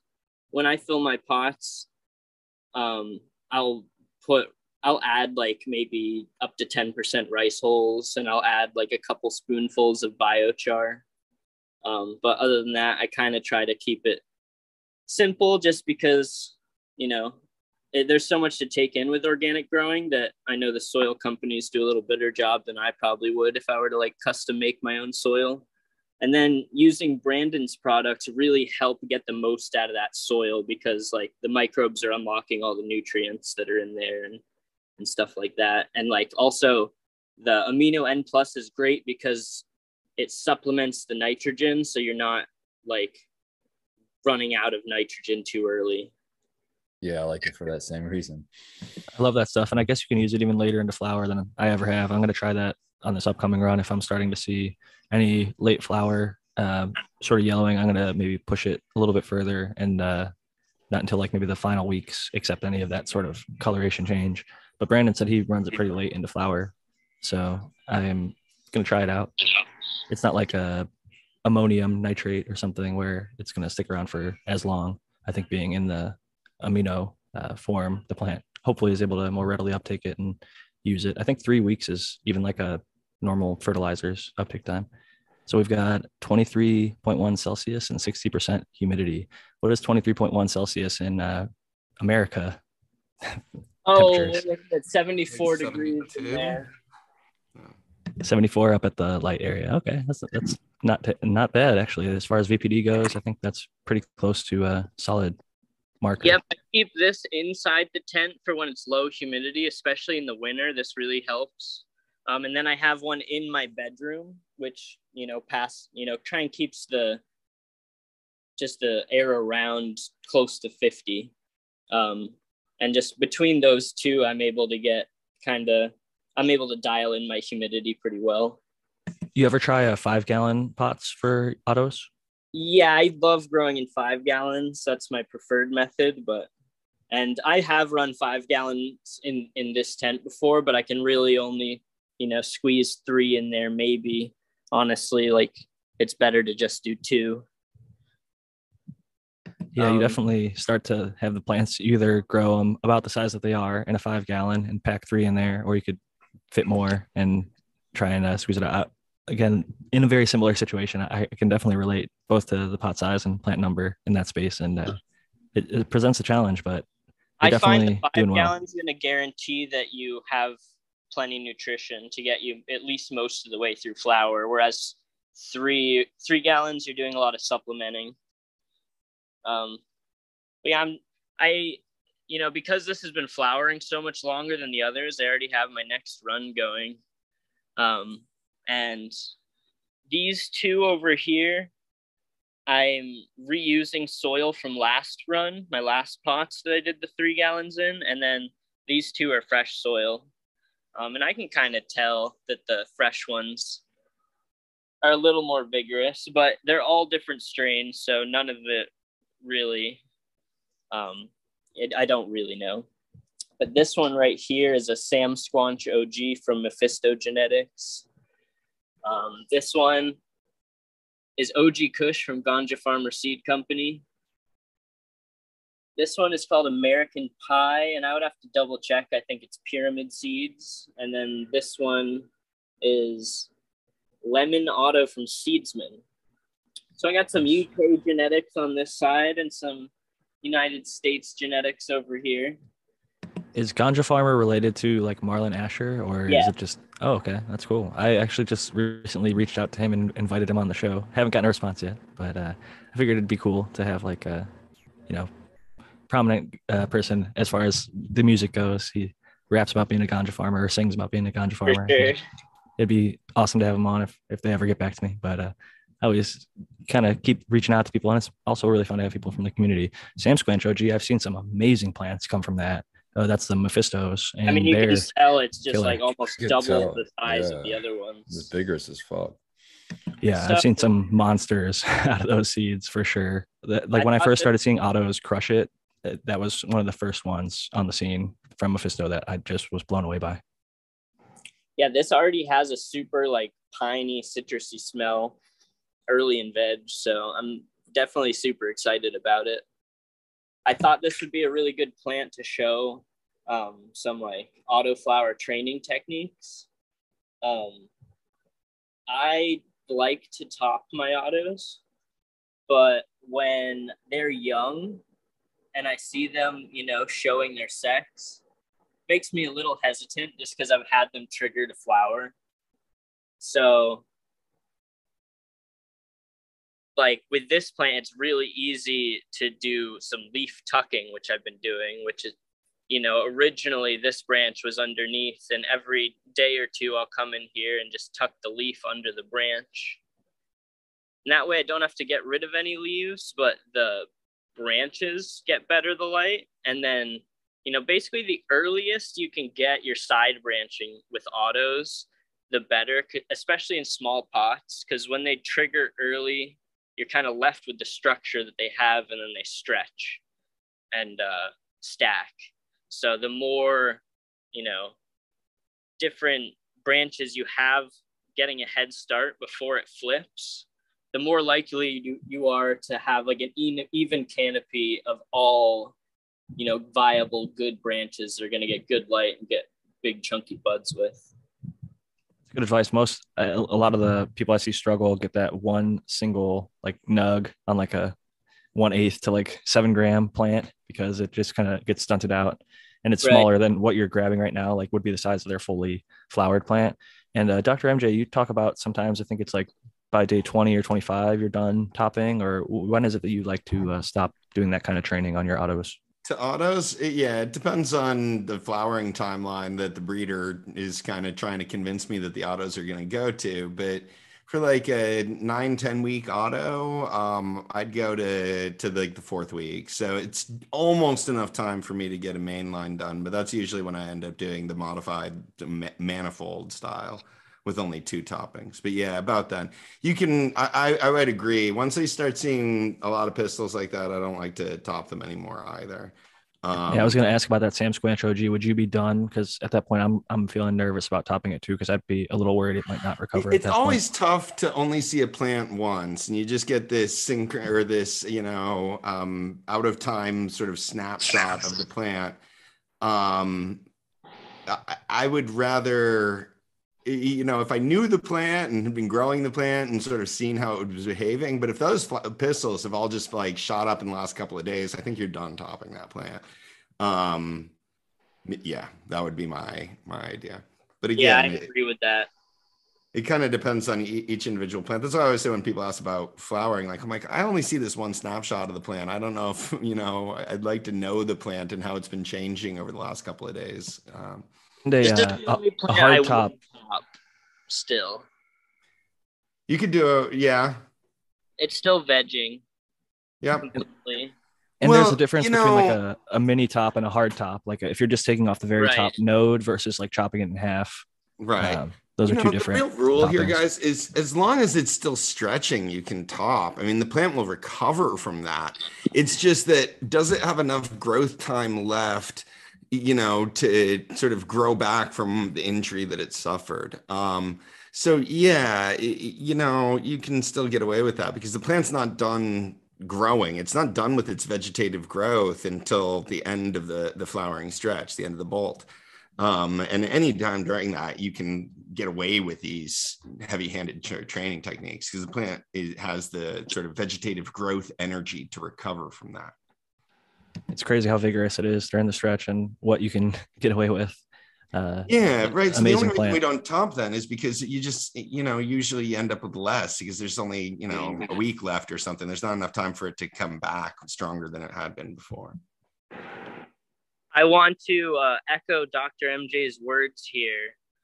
When you're going to be going in and doing what I'm doing, which is like low stress training, just kind of bending the branches down, like, especially at first, like, just be careful. You feel what your branches can and can't handle, and like be gentle at first. And like, because I've literally come into my tent after listening to the podcast and hearing Dr. MJ being like, yeah, the downsides of LST is you could like snap your branches and, it can end up being high stress training really quick. I'll literally be keeping that in mind, trying to gently do it, and I'll rip my branches off. So I'm curious why you're bending those branches rather than the main stem. So I could super crop it. I could, kind of. This is what I did yesterday. Is I gave it a big one of these. Right. So I will do this too. And have you guys ever seen the? This is probably the best bang for your buck kind of move right here. Right. Yeah. In a few days, you're definitely gonna get your lower growth going. That's how I would go about it for sure. Yeah. I like being in here every day and spending more time than I need to with my plants. So, it's not necessarily like the easiest way, but I will every day just kind of like do little manipulations. Just even with branches like these, if I can just lower them down rather than them being up like this, I feel that they're more likely to start growing outward. You're 100% right. Sure, that's true. And especially as early as I can possibly get any side branching with the autos is better in my opinion. So especially in these first like 3 to 4 weeks, I'll do a little more than I might need to just to try and get, good side branching. So I don't end up with a one cola spear. I guess I think that you may be slowing those side branches down more than sort of helping them grow up more. I usually like to do the top like you did to the other one, right? And training the top down like that will give those other branches the feeling like they're now the new top of the plant. And that will encourage them to grow up quickly. The plant always sort of wants to grow up. So when you bend it down, the plant's going to try to stand back up and sort of spend some energy doing that. But I definitely like the gentle touch that you're taking and the time that you're spending with the plants. Just take it a little easier on the lower branches. Yeah, I hear that. And I think you're probably right. And another reason that I do it is that it also strengthens them. Right now, because it's so packed in here, I don't have a fan running. So basically, I have my intake here blocked by a fabric pot, and then I have my outtake right here. So I have a little bit of like a passive air current, but because I don't have fans running, my plants are a little weak. So that's another reason why I kind of slap them around. Can you move your outtake, your exhaust to the top of the tent? Yeah, so I was planning on doing that, and I will, if I were going to keep growing here, I would switch it, but I just I couldn't find the thing that hangs my carbon filter up here when I was setting it up, so I just decided to do it like this. But normally I would have it reaching out of the top up there would be optimal. Get the hot air out of there. Yeah, I would agree. You could just modify what you have there and just run a duct off of where you're that end of that duct and just go up to the top. So the intake was still coming out of the top. Although that might be bad with the extra curve and how strong your fan is. Tomorrow, you can put your carbon filter on the other end of the line too. You can put your carbon filter outside and blow through the carbon filter instead of suck through the carbon filter. Right. I do have it like that. Yeah. Right now, my carbon filter goes under my bed. And it was kind of keeping my bed warm this winter, so that's why. I gotta love the ingenuity there. That's And cool. Yeah. with that said, Spartan Grown, it is that time where we usually allow you to get your final thoughts and shout out in before you head on over to the Michigan Bros Grow Show. Oh, thanks. Thanks for the show, Jack. Everybody on the panel. It's always a pleasure. Shout out to chat that gave me a lot of love today. So I appreciate that. And I'll just see you guys next week. More of the same. And always just keep growing. Never stop. That's how we win. Just keep growing. Couldn't agree more, man. And we're here to support you no matter what. And we love you. And guys. Show some love to the Michigan Bros Grow Show tonight at 6 o'clock here on the West Coast, 9 o'clock over there on the East Coast. Make sure we go have check them out. Special guest, Mr. Grow It, I think, is tonight. So they'll be coming up here in 15 minutes. Cool stuff. I just saw him and Painted Lady just had a video go like over 100,000 views. And I think that's like 3 times the amount of subscribers he has, which is a damn good result there. So good for them. And cheers. And hope you guys have a great night over there. And fuck the MCA. So thank you, Lou Grown, for showing us your plants. That was fun. I always like going inside people's gardens like that. I got you added back now on the computer. I just saw your other account. So I saw the phone version, and now we got the computer version. We're echoing. I just muted your phone, but we got you back on the computer, Lou. And to echo what Dr. MJ was just saying, totally thank you so much for showing off your garden, asking questions and just showing your plants. I mean, it does take courage to come on here and show off your garden and share details about the breeders that you're running and the results that you're having. So that was very awesome of you. So thank you so much. Thanks y'all for having me. I appreciate it. And I appreciate the advice and appreciate all the content y'all put out. So. Do you have any final questions before we're probably going to wrap it up here in about 10 minutes as the train goes roaring by here in San Diego. But yeah, any final thoughts, questions, or comments before we wrap it up? I'll just sit back and smoke along with y'all while you wrap up the show. I appreciate the spotlight this evening. Always happy to spotlight growers in our community, good people growing this awesome plant and, just sharing the good attitude and we're all learning together. I think that the people that are humble enough to realize that we don't know everything, we're all trying to get better and we're all trying to do our very best. And I love hearing about everybody's different ways. And as Jack. What was that? I know everything. Speak for yourself, Jack. Oh yeah. Well, I forget the Tao is here sometimes because he's a disembodied voice. You're like, I have to explain all the time that it goes without saying, but you don't have to say it every time. Yeah, we forget. We already know. Tao does know all. For anybody who forgot. Great, all-knowing Tao. So while we have 12 minutes left, I want to let the chat start firing off some questions because I love chat interaction. We haven't done that much. I'll say we haven't done that at all tonight. So I want to cram in a few questions real quickly, rapid fire lightning round. So if you have any short, quick questions that you'd like to be answered, now would be the time to do it. You can tag us if you want individually, or you can just drop your question in the chat and we'll go through and pull some of those and answer them before we do our final shout outs in about 5 minutes. Yeah, let me take a second here to just invite everybody to sign up for the Spring Autoflower Challenge. Louis, you should come and grow with us in the Spring Autoflower Challenge. Everybody else, it starts 4/20, bunch of giveaways. Sign up at cocoforcannabis.com/challenge. And it's free and it's just a lot of fun to grow together. So I wanted to get that in there.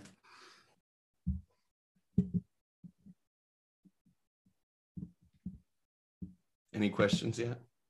No, not yet. Actually, I was looking through them, and I was just going to second the recommendation to check out the Spring Autoflower Challenge and cocoforcannabis.com generally. They have a live chat over there. I think that maybe some of the listeners might not know about already. If you have questions that, like, you can't get to the live chat here tonight to ask us on the podcast, but you want to go be part of a growing community online who are really friendly, informed, and helpful, and not going to bash and flame you for asking maybe a new grower question, they're actually going to be really thankful and happy that you're there and try and walk you through whatever issues you might be dealing with, or just curiosities that you might have. Like, hey, I'm thinking about getting growing.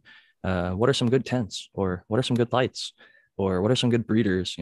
Those are some good questions. If I was starting all over again right now and didn't know anything, that I would like to have that information about. Yeah, it's a great community. And thank you for that, Jack. And there's a lot of really good people, a lot of people that frequent here, like Crack Babies, DWC, and Smart Poker, and Christy Wannabe, that are really good growers that give up a lot of their time just hanging out in the chat, answering a bunch of questions. And it's kind of a low stress way to go in as a new grower and get some advice. Even just to sort of lurk around and read the conversations. They're generally good knowledge being shared over there. So thank you for that, Jack. Absolutely. And we got a kind of question. It's a multi-parter, but basically they're saying that they're having some issues popping seeds. They're wondering if hydrogen peroxide might help. And in my experience, I would say yes. A small amount, even just like a 3% solution of H2O2, both soaking the seeds and on the paper towel, if you're going to drop it in the Tupperware like you described, Darren Littlejohn, and that may help prevent some of the pathogens that may be traveling on the seed, but it also provides a little bit more oxygen, which is part of the germination process. Another thing that I like to do on occasion, if you're having trouble, is to scuff the seed and or crack it prior. So if you can get like a sandpaper, put it in like a film canister and shake it up just a couple times, that'll scarify or scuff the outside to allow the water more easily to penetrate. Really old seeds, cracking it, there's like a Woodshed 13 has a seed cracker, 2020 Mendocino has one, or you can even use like forceps, like medical forceps, and just very gently squeeze it until you hear a tiny little crack. And as soon as it cracks, you can put it in water or paper towel, and you'll almost always, in my experience, have 100% germination once it has been cracked. As long as you don't crush it. Yeah, just don't smush. So yeah, that's the fine line that you're working on the cracking. Yeah. I recommend cracking to people as a last ditch effort, because you can do that after you've tried to germinate a seed, after you've soaked it for a while and you're like, this seed sucks. Especially if you're like in paper towels or something like that, it's been wet the whole time and you still have access to it, then for sure you can try cracking it at that point, because it may be just not able to open its own seed. I definitely endorse scuffing, and I have a video on my YouTube channel about germination, and I definitely scuff. I will also say that one thing I didn't mention that can really help is proper heat. So at the very beginning of things, I got a heat mat, but I didn't get one that had the thermostat or any sort of monitoring. And those things get really, really freaking hot, depending on which ones you're getting. I got a cheap Chinese one. Lou Groen is showing off his little seed scuffing vial over there. I think that's some sandpaper inside of like a old, looks like a 1/4 ounce jar of medical cannabis, or maybe it's a film canister. I'm not sure, but we can't see it because you're talking. It's from 2020 Mendocino. They gave it out with some of their seeds. Oh, okay, cool. They also have a little wooden device that kind of like ratchets down onto the seeds that you can use to crack them. The one that I have from Woodshed 13, it's like a corkscrew, and you can slowly do it. I've only squished one seed, and it was kind of experimenting because I kind of had to see how far I could go. If I just go until I heard that first pop and just take it really slow, like 1/4 turn or like even like 1/8 of a spin at a time, you hear a tiny little crack and then you stop and then unwind it. But if the one time I went further, it was like a crack and then a smush, that was the only one that didn't germinate. But I definitely think scarifying or scuffing can be a great way to help. But the heating thing, the heat mat, one with a temperature gauge, or like wrap it in a towel so it just doesn't get your stuff so hot. Take a heat gun, a laser, get an actual temperature of what your cell is that you're growing it off of, and just make sure it's not like in the 90s plus. I think if it gets too hot, you can fry them. But between 70 and mid 80s, seeds tend to pop a lot better than if it's like colder in the 50s, 60s, 40s, things like that. I like to be warmer. They had like 85. And yeah, if you have a heat mat without a thermostat, I think 2 layers of a good bath towel between the container that your seeds are in and that heat mat should keep you just about fine. But it is better to have a heat controller. Most of the heat controllers have these little probes, and you got to be, I now have gotten to taping it down to the stupid heat mat so it doesn't get like knocked off or whatever. And then the heat mat just stays on because the probe isn't getting hot because the probe's like on the floor somewhere or whatever. I see some people even put the probe like in the soil, and then maybe it could be heat mat to heat mat. It depends on, if you're germinating in your soil, yes, that will generally get things pretty warm. So it's going to be a while before the media itself actually gets up to those temperatures. So I wouldn't do mid 80s on if I put the probe in the media itself. 80 would be probably the max, and probably 78 or 80, somewhere in there. Good points. And at that point, we're at 5:55 here on the West Coast, and I think it'd be a perfect time for us to wrap up. Lou Grown, as our guest of the evening, I'd like to give you the opportunity to give your final thoughts and shout out, let the people know where they can find you. My cat's showing you his butt, unfortunately. Yeah, definitely want to encourage people to get on Dr. MJ Coco's Grow Challenge and use his website. It's a really great resource, the way that I found a lot of the products I use, like my light and carbon filters, fans. Like his grow guide is super in depth, and even if you're not a cocoa grower, there's like a ton to learn from there. So I definitely recommend to be on there if you haven't been there yet. Big ups to Spartan Grown earlier. The best thing we can do is grow our own. And, I want to encourage, the reason I come on is to show people how simple and easy, and, I literally just do it right next to my bed in my room. If you have 4 feet by 2 feet or not even, you can make it happen. If you have less than, you can get started with a setup like this for less than $600 easily. So for like everything you need. So, I definitely want people to be growing their own. And like I was saying, big ups to Spartan for making a stand for, home growing, right? So that's one of the most important things we can hold on to. Luckily up here in Maine, we have a great system. I'm a medical patient and I'm blessed to be one. And I have great access to products, but also I can grow my own, and super empowering. So big ups to y'all, big ups to the home growing community. Love all of y'all on the panel, and I really appreciate y'all for having me. It was an honor and a pleasure, honestly. What you said about everybody being able to do it, for the most part, I agree with. There's some limited exceptions, but like you said, it could be 600, it could be a little more, a little less, but the beauty is that doesn't all have to be a one-time cost. You're not like going and getting everything all at one time, unless you're trying to get everything set up before you get started. But you could get a tent and then get a light, and then like over time, get your setup going. And like he showed right there, just a small 2x4 in your bedroom is enough to get yourself some plants and start having some harvest. So cheers to you, Lou Grown. Thank you so much for coming. And as you mentioned, Dr. MJ, I want to pass it over to him next so he can give his final thoughts and shout out. Absolutely. Much grower love, Lou Grown. Thanks for taking us into your garden, showing us your plants. Thanks for all the love you threw back in my direction. And I'm happy you're going to grow in the SFAC. Everybody else should come and grow in the Spring Autoflower Challenge. Starts in just, 10 days. 420 is coming. We're also doing a huge giveaway on 420. The Grower Love giveaway this month is the PhotonTech XT 1000 watt CO2 Pro. So if you need a new light, this is like a beast of a light that we're going to give away on 420. You just have to go to the deals and discounts page and register for that. And I think that, I'm not sure who's out there. I think Spartan's out there this week, and maybe Matthew Gates is out there this week, but we're always putting fellow panelists from the show up there that you follow their accounts. You get extra chances to win. And sign up for the SFAC. And I am going to have a premiere here coming soon. I'm not entirely sure. There'll be a giveaway in that one too. So anyways, I'm Dr. Coco from Coco for Cannabis. Grower love, everyone. Thank you for joining us, Dr. MJ. And next up, we got Noah the Grower live from the garden.